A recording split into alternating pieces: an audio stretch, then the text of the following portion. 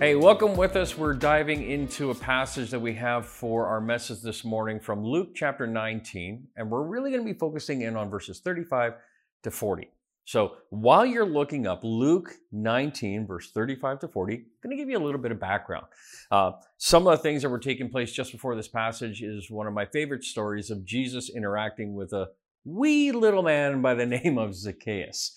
That old kid's rhyme, Zacchaeus was a wee little man and a wee little man was he. Well, I relate really well to Zacchaeus because I've never been an exceptionally big guy. And so I really appreciated that story of Jesus calling Zacchaeus down from the tree by name and dining with him. There's something special that takes place in that story.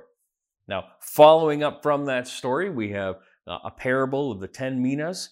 And then going right into where we are here today, Luke 19, verse 35 to 40. And I'm going to be reading verse 38. So, would you read this with me? Blessed is the King who comes in the name of the Lord. Peace in heaven and glory in the highest. Let's pray. Lord God, I thank you so much for our time together. And I pray, Jesus, as we're looking into your word and as we're evaluating ourselves and how we celebrate you, Lord, would we have eyes that see, ears that hear, and hearts that are open to you today. In your name I pray. Amen. So this is called Palm Sunday. It is called Palm Sunday primarily because people were waving palms. And there wasn't a little detail in the story. Palms are waved when royalty is entering into the city, coming into a conquest, coming into a space of renown and respect. And so what we find here in this particular story of Jesus coming to Jerusalem as king is that Jesus is also fulfilling a prophecy at this point. The prophecy goes that behold, your king rides into Jerusalem on a donkey. And so here, Jesus, right before coming towards Jerusalem, he sends his disciples out to find this colt that's not been ridden by anybody. And he says, okay, so go find it. You're going to find it tied up to a tree. How we knew that? Well, he's Jesus. So he sends two disciples out. They go out and the owner comes out. And Jesus had previously told them, says, listen, if the owner comes out and asks what you're doing, just tell him, hey, the Lord needs it. Okay, so that's in fact what happens. Hey, the Lord needs it. And that's exactly what happened. The Lord needs it. And then they just brought the colt to Jesus. Now, I'm sitting here thinking, if I were the owner, what a strange request. You know, like you come outside, you see two guys presumably looking like they're stealing something from you, and they say to you, the Lord needs it. I wonder what thoughts would have been running through my head at that point. Now, I tend to be a bit more cynical, and I'm just thinking that these guys are going to try to use my faith practice against me in some way and just steal my colt. But it seems to indicate here that Jesus suggests to them that this is the response you offer this person. And when this person hears this response, they will allow you to have the colt.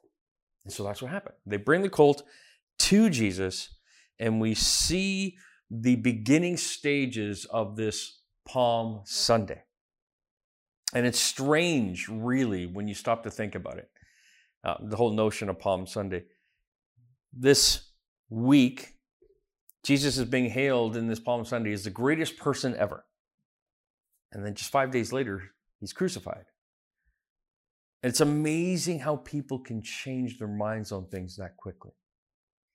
So he was heading into Jerusalem during Passover. Passover takes us back to the story of Exodus, where the Jewish people were to paint their door frames with lamb's blood.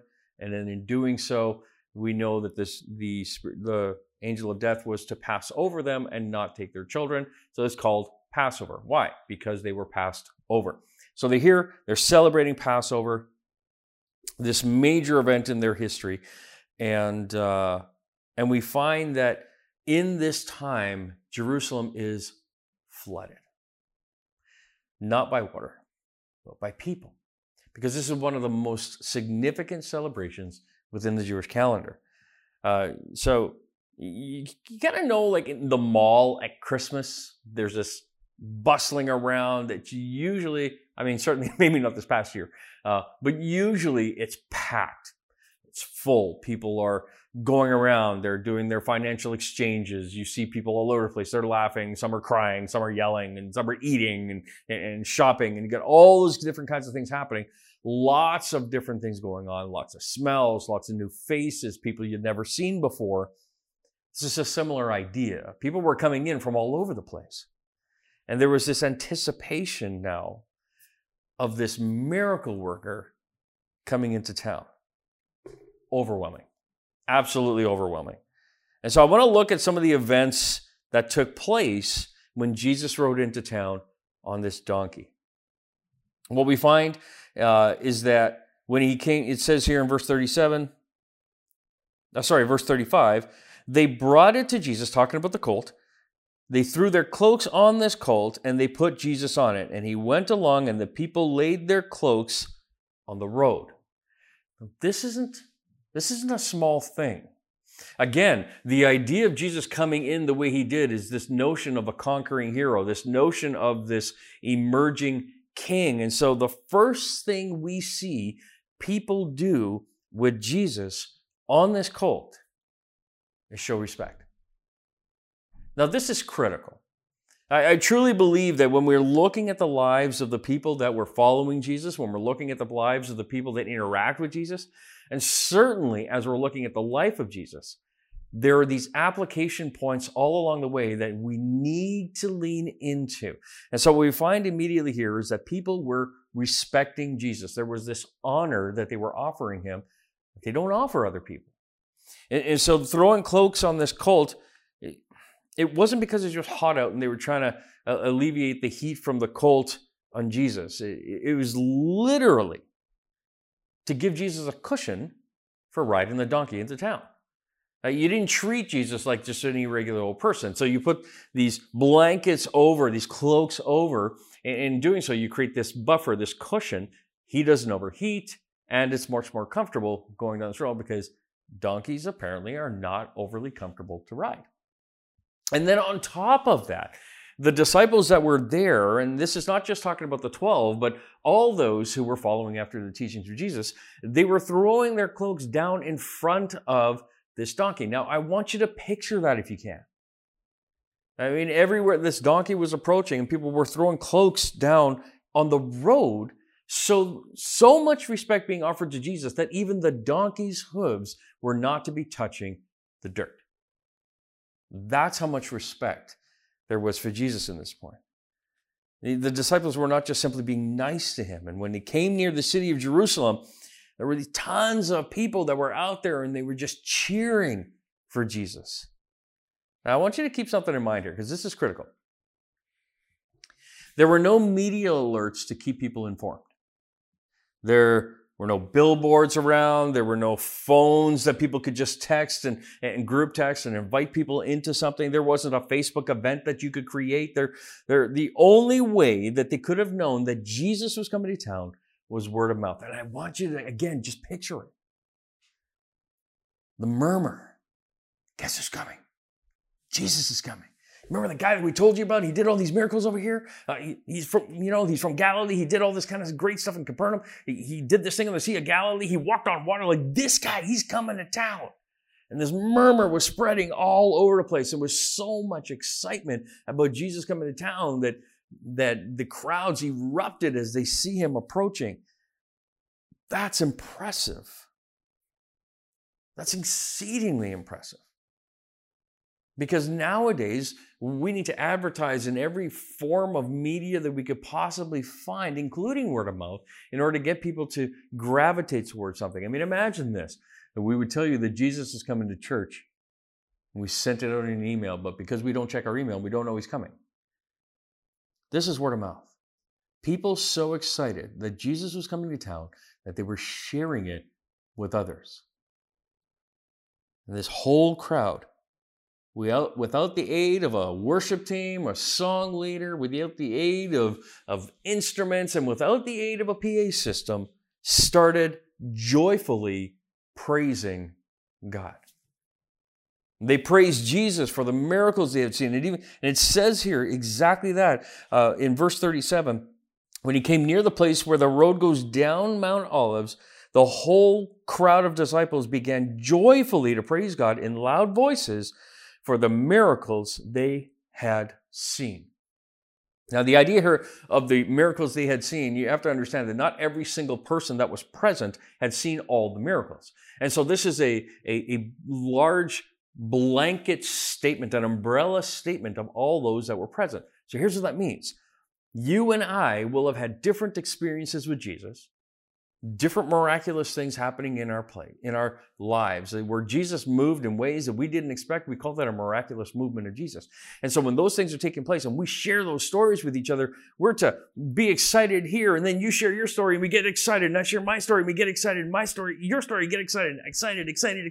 And it just builds and builds and builds. And that was what was taking place here. People were praising Jesus because of the miracles that they had seen, because the movement that they had seen Jesus begin. And so I want you to understand that this wasn't just simple blah event. Now, for those of us here in Canada, this would be like the mega Stanley Cup celebration.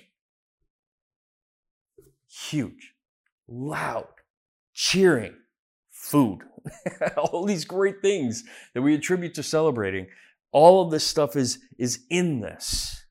And so there were songs that they all knew, and we know them as psalms, and they were singing them. They were crying them out. They were yelling them at the top of their lungs. This was not a solemn event. This was celebratory. It was loud. Why? Because Jesus was coming to town. Messiah was coming to town. The King of Kings was coming to town.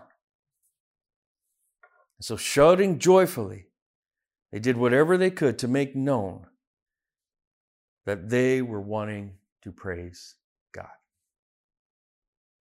Man, I would have loved to have been there. I mean, can you imagine? You enter into town, you hadn't quite heard what was going on yet, and then you just hear this roar of people shouting, celebrating, excited, and smiles all over the place. And I imagine for some people there were tears running down their faces because of this long-awaited Messiah coming. Can you imagine how amazing that would have been? And how you would have been stirred by it to join in it. Question: do we show God that much respect? I think sometimes we treat God a little bit too much like just a friend. Please don't misunderstand me. Jesus is all about walking up right beside us and walking forward in life with us. But he did that with the disciples too. And what we find with them is that they threw their cloaks down in front of the donkey so that the donkey's hooves were not touching the dirt because it carried Jesus. What respect do we offer Jesus? I mean, just think about it. How much respect does he get from you? Here, we could say that, yeah, there would have been all the smells, and there probably was in the market, the food and all that kind of stuff, but it's not like there was some big reception, in terms of an after-party event here. There was no live entertainment. There was just literally Jesus coming into town on the back of a donkey. Just a genuine celebration taking place. In other words, they didn't approach it as if to get something out of it. They approached it to give into it. The respect that they had for Jesus, this praising of Jesus, came out of them towards Jesus for the good things that he had done, not for the good things that they wanted from him. How do we approach him? And people honestly praising God out of respect for what he's done. I mean, I remember being younger, not being pastor yet, fairly new believer. And I remember being brand new into the church. And I didn't really have a concept of what church was supposed to be like. All I knew is we were supposed to gather, and we were supposed to gather around his word and gather for prayer and gather for worship. And these are the things, like, we will learn from him and we praise him. And that was kind of my understanding of the relationship. I'm going to learn from you. I'm going to build my relationship with you, and then I'm going to praise you. And for me, the life of praise is a life of service. And so all of those things come together. But I found that people were asking questions that I didn't know were normal questions to ask. I found myself with my friendship group learning that it was okay to skip out on church if I didn't like the particular preacher that was going to be on that Sunday. Or it was okay to complain about the worship team because we didn't like somebody's vocals or somebody's instrumentation, or, if we didn't like the sound, or we didn't like the smell in the sanctuary, or didn't like the hymn books, whatever it was. We seem to have given ourselves this freedom to evaluate, critique. I felt it was burdensome more than joyful. You don't see that here. What you see is the king coming to town and people are excited about it. That's what you see. There wasn't a song leader. There wasn't a structure necessarily to it. He came. They praised. That was it. I would really love to be more like that. I know I'm not. I carry with me still my preferences. And I wish I could just set my preferences aside, but I think being aware of them and evaluating them and not holding other people accountable to my preferences, I think is a really important thing. Because I find that from my own life, and maybe you find that too, my preferences get in the way. I found myself not being involved in certain service projects because, this is going to sound terrible, when I was younger, to some extent it felt like they were a little beneath me because I felt in my head that I was above those things. I don't feel that anymore. I want to respect God for what He's done. Not necessarily for all these different things that I benefit from. I want to respect Him. I want to cheer Him on. I want to celebrate Him because He's King. I celebrate Him because He is this servant creator who, and even in that, the language of that is like so almost contradictory, that He's the creator of all things and yet He serves His creation. And the humility. I want to be more like that.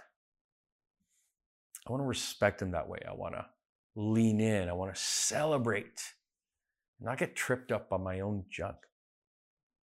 How about you? Are you like the crowd? Are you respecting Jesus? And when I say respecting Jesus, I'm not talking about do you wear a hat or not in church. I'm not talking about do you dress up or not. I'm talking about like in your heart of hearts. Does it honor Him for who He is? And not just what we like. What do you like? Where's your heart in all of that? Because I find that when I evaluate it, I want to strip away the stuff that's from me that blocks it, and I just want to celebrate Him because He's amazing. And I think sometimes my stuff gets in the way. And in this story, we find that there were people present at this whose own stuff got in the way. The reaction of the Pharisees. Now, we give these Pharisees a bad rap. We talk about the Pharisees as if they're just these blatantly evil people and there's nothing good about them and this and that. And I think it's important for us to reorient our thinking a little bit. Of course, there were those who were plotting against Jesus and everything. But you have to understand that a lot of these people didn't believe Jesus was who He said He was.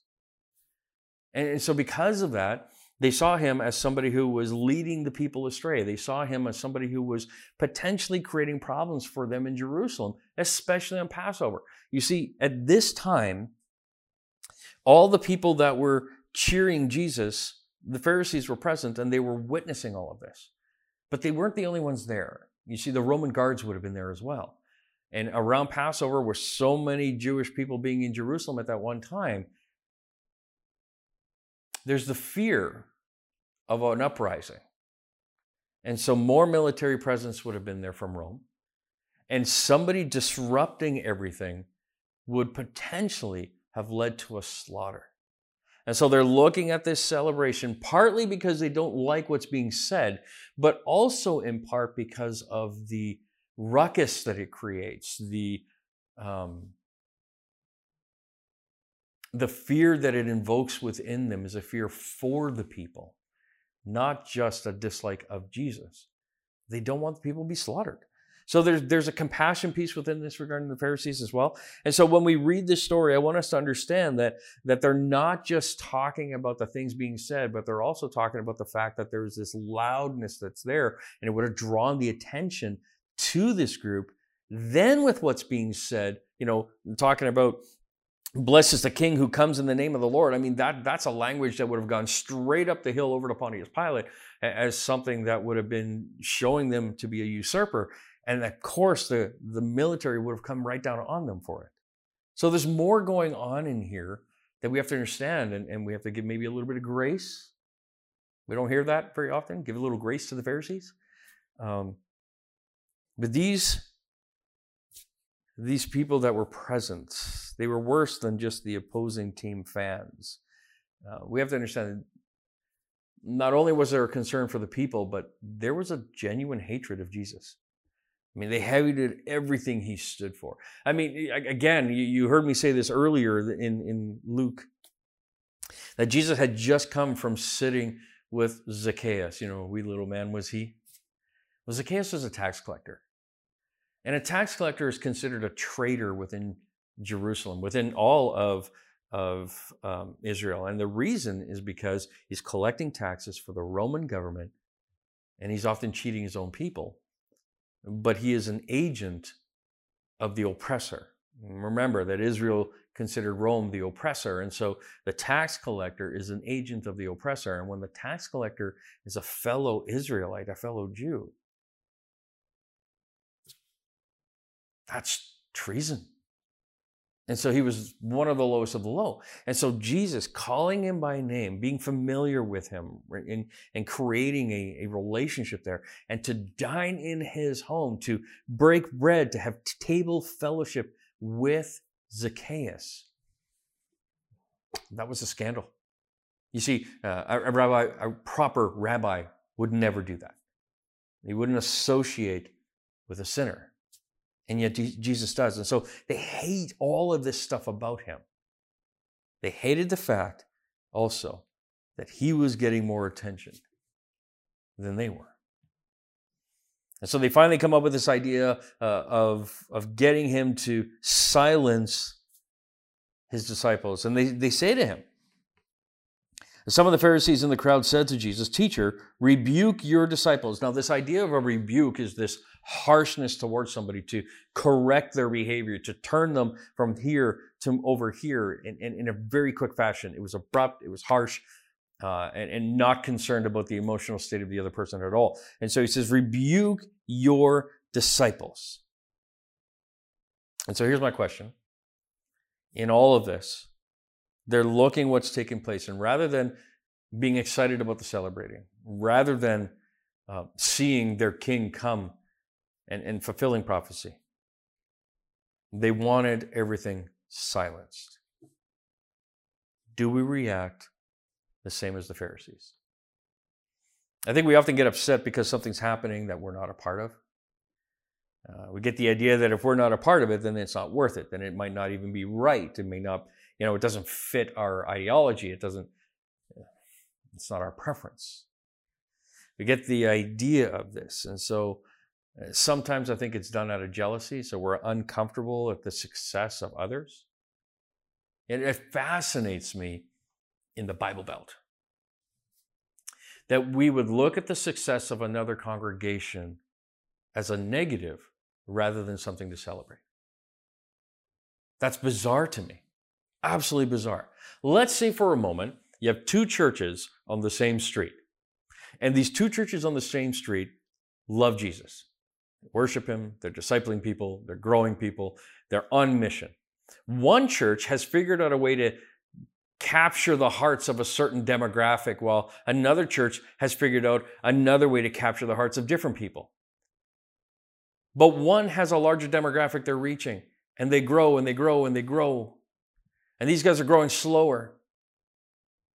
There's a jealousy that can sometimes take place there, right? These guys could become jealous of these guys. These guys could become potentially self-righteous, saying we're doing all of it right and all these kinds of things. When instead, this should be like celebrating each other, because in partnership with each other, which is what they in fact actually are, more people are being reached for Jesus. We may not always find it comfortable, but we should celebrate it. It's done out of jealousy, discomfort, sometimes confusion. We don't know what people are up to, and so we're suspicious. You can't have jealousy. We're serving the same God. And so you have Jesus coming in on the colt. You have the celebrating taking place. They're honoring the same God, and the Pharisees are coming along and treating it as if they're not honoring the same God, because it's not being done their way, because they don't appreciate what's being said, and they certainly don't appreciate the volume of it.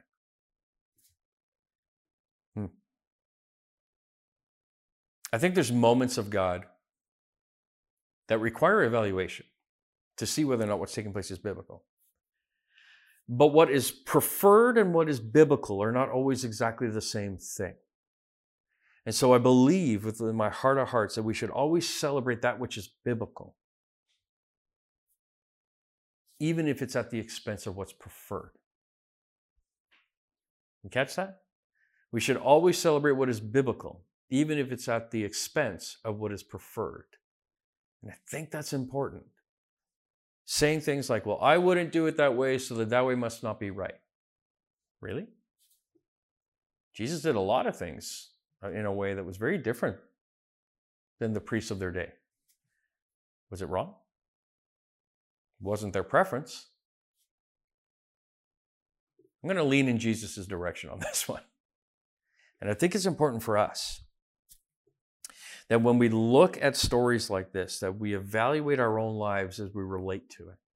And to be sure that we do not take something that's of God, that is being celebrated, honored, excited, and dismiss it as something not to participate in because we didn't start it, but rather celebrate with people. Because what should have happened here was that the Pharisees joined in with the crowd. And then, of course, because they're addressing Jesus, he responds and he says, I tell you, he replied, if they keep quiet, talking about the crowd, if they keep quiet, the stones will cry out. That is one of my favorite verses. Jesus is so much wiser than the Pharisees. And he's so much more powerful than they gave him credit for. He could use stones if he wanted to.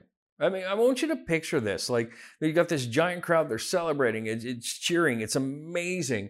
And Jesus being remember, like to him, through him, and for him are all things that have been created. And so he was part of the creation story, right? You know, in the beginning, the Word was with God and the Word was God. All of this kind of stuff comes into this culmination in this statement where he says that if they keep quiet, the stones are going to cry out. So what he's saying is that he is the God of creation.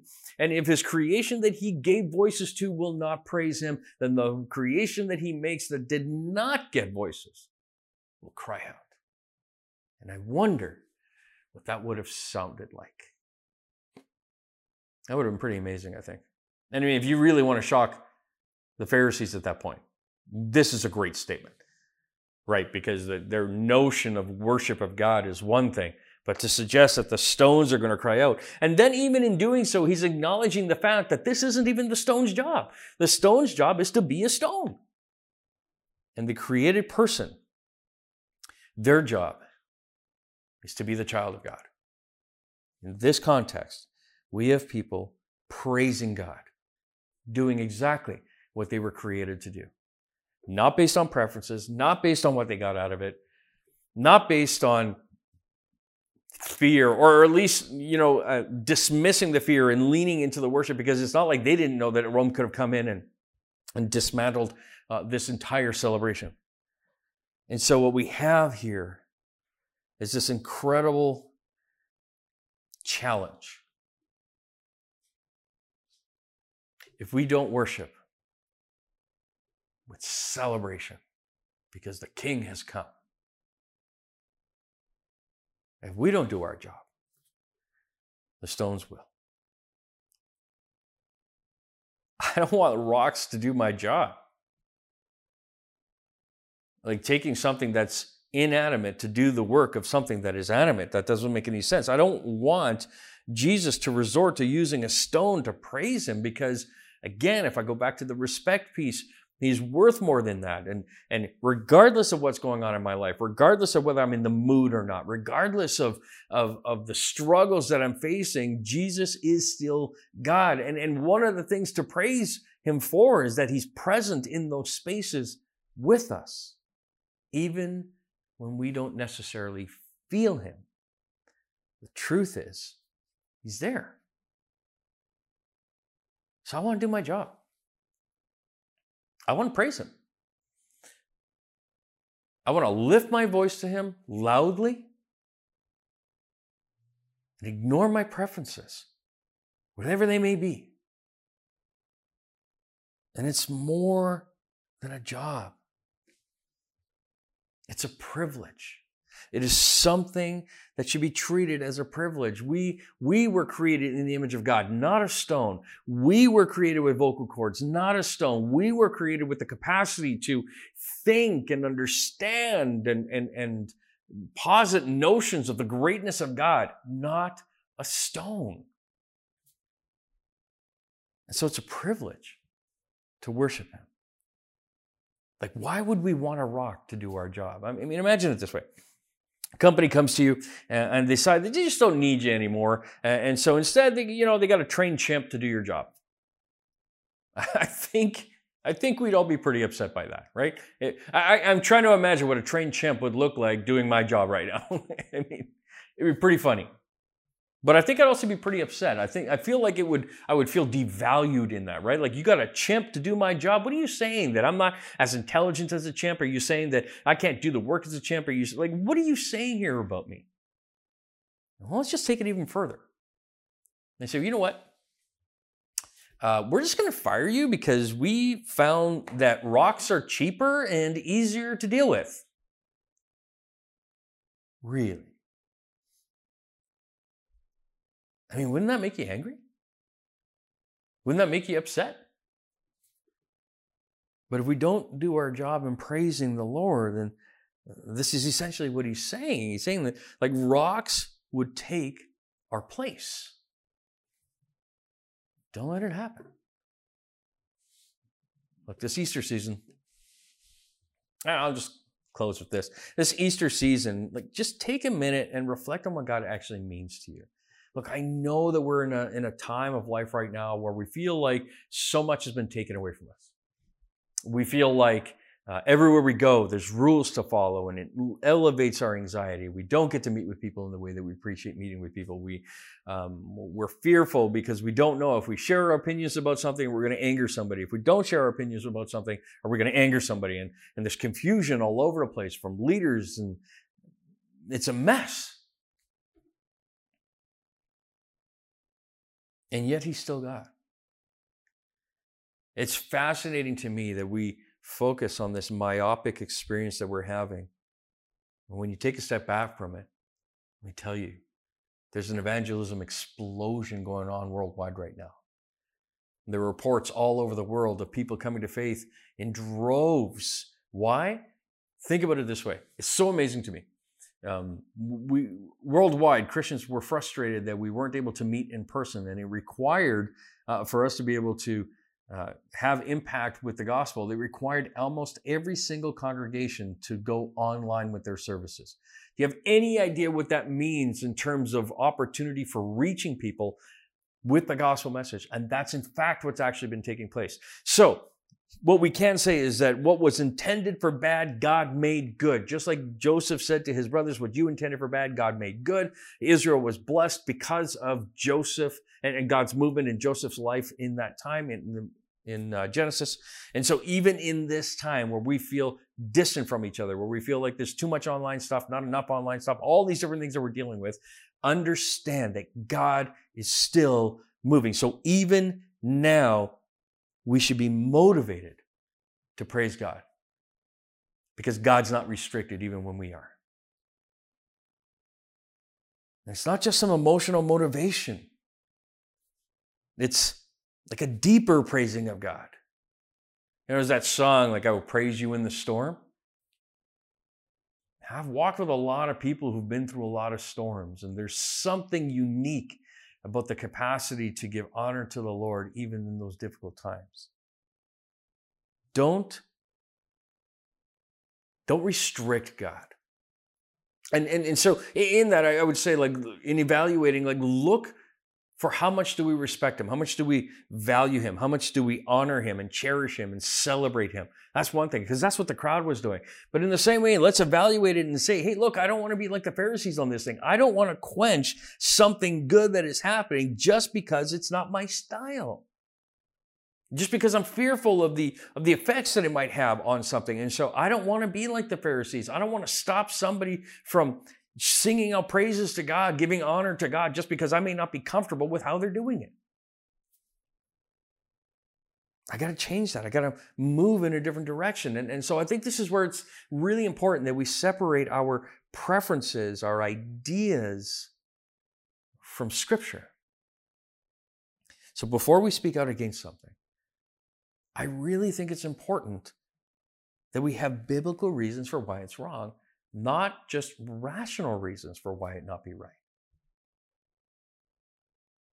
So you won't find me making comments on someone's attire at church, how they dress, because that's my issue, not theirs. Certainly not God's. I mean, the Scripture, if you really want to look at it, don't dress too much up, don't dress too much down. That's what we're supposed to do. Okay.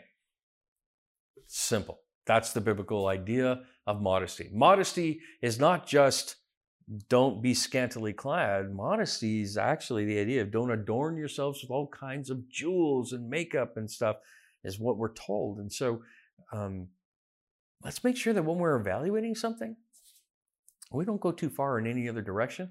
And we separate what is our opinion, we separate what is our preference from what is scriptural, and we submit those things to what is scriptural. Otherwise, we're no different than the Pharisees. Don't be like a Pharisee. Celebrate those things of God as we celebrate God together. And then lastly, I think for all of us, let's not let the rocks do our jobs. Even in the difficulty, even when we feel as though things don't make sense, even when we feel oppressed, we know that the crowd was able to praise God. They saw the Savior coming, and we have the Savior that came. We're not oppressed. We serve the King of all kings. We're created in the image of God Himself. And He walks with us. He goes before us. And in the end, if you read the end of the story, He wins. What an amazing God that we get to celebrate. And so on this Palm Sunday, let us not be rocks. Let us be worshipers of the King of Kings. Let's pray. Lord God, I thank you so much for our time. And I thank you, Jesus, that you give us these examples for us to look at and evaluate our own lives as we try to align ourselves to a biblical worldview. And so we want to be people who respect you more. And so, Jesus, would you help us to see the things in our lives that need to be altered in order for us to be able to move in that direction? Jesus, may we be more like you, this idea of preventing people from worshiping you because we're not comfortable with how it's being done. Lord, that we would be people that would lean into your word like you modeled to be able to form our opinions. And anything else we have, Lord, may we bring that under the subject of Scripture. May we submit it to the authority of Scripture. And in all things, Jesus, may we honor and praise you for who you are. In your holy and precious name I pray. Amen.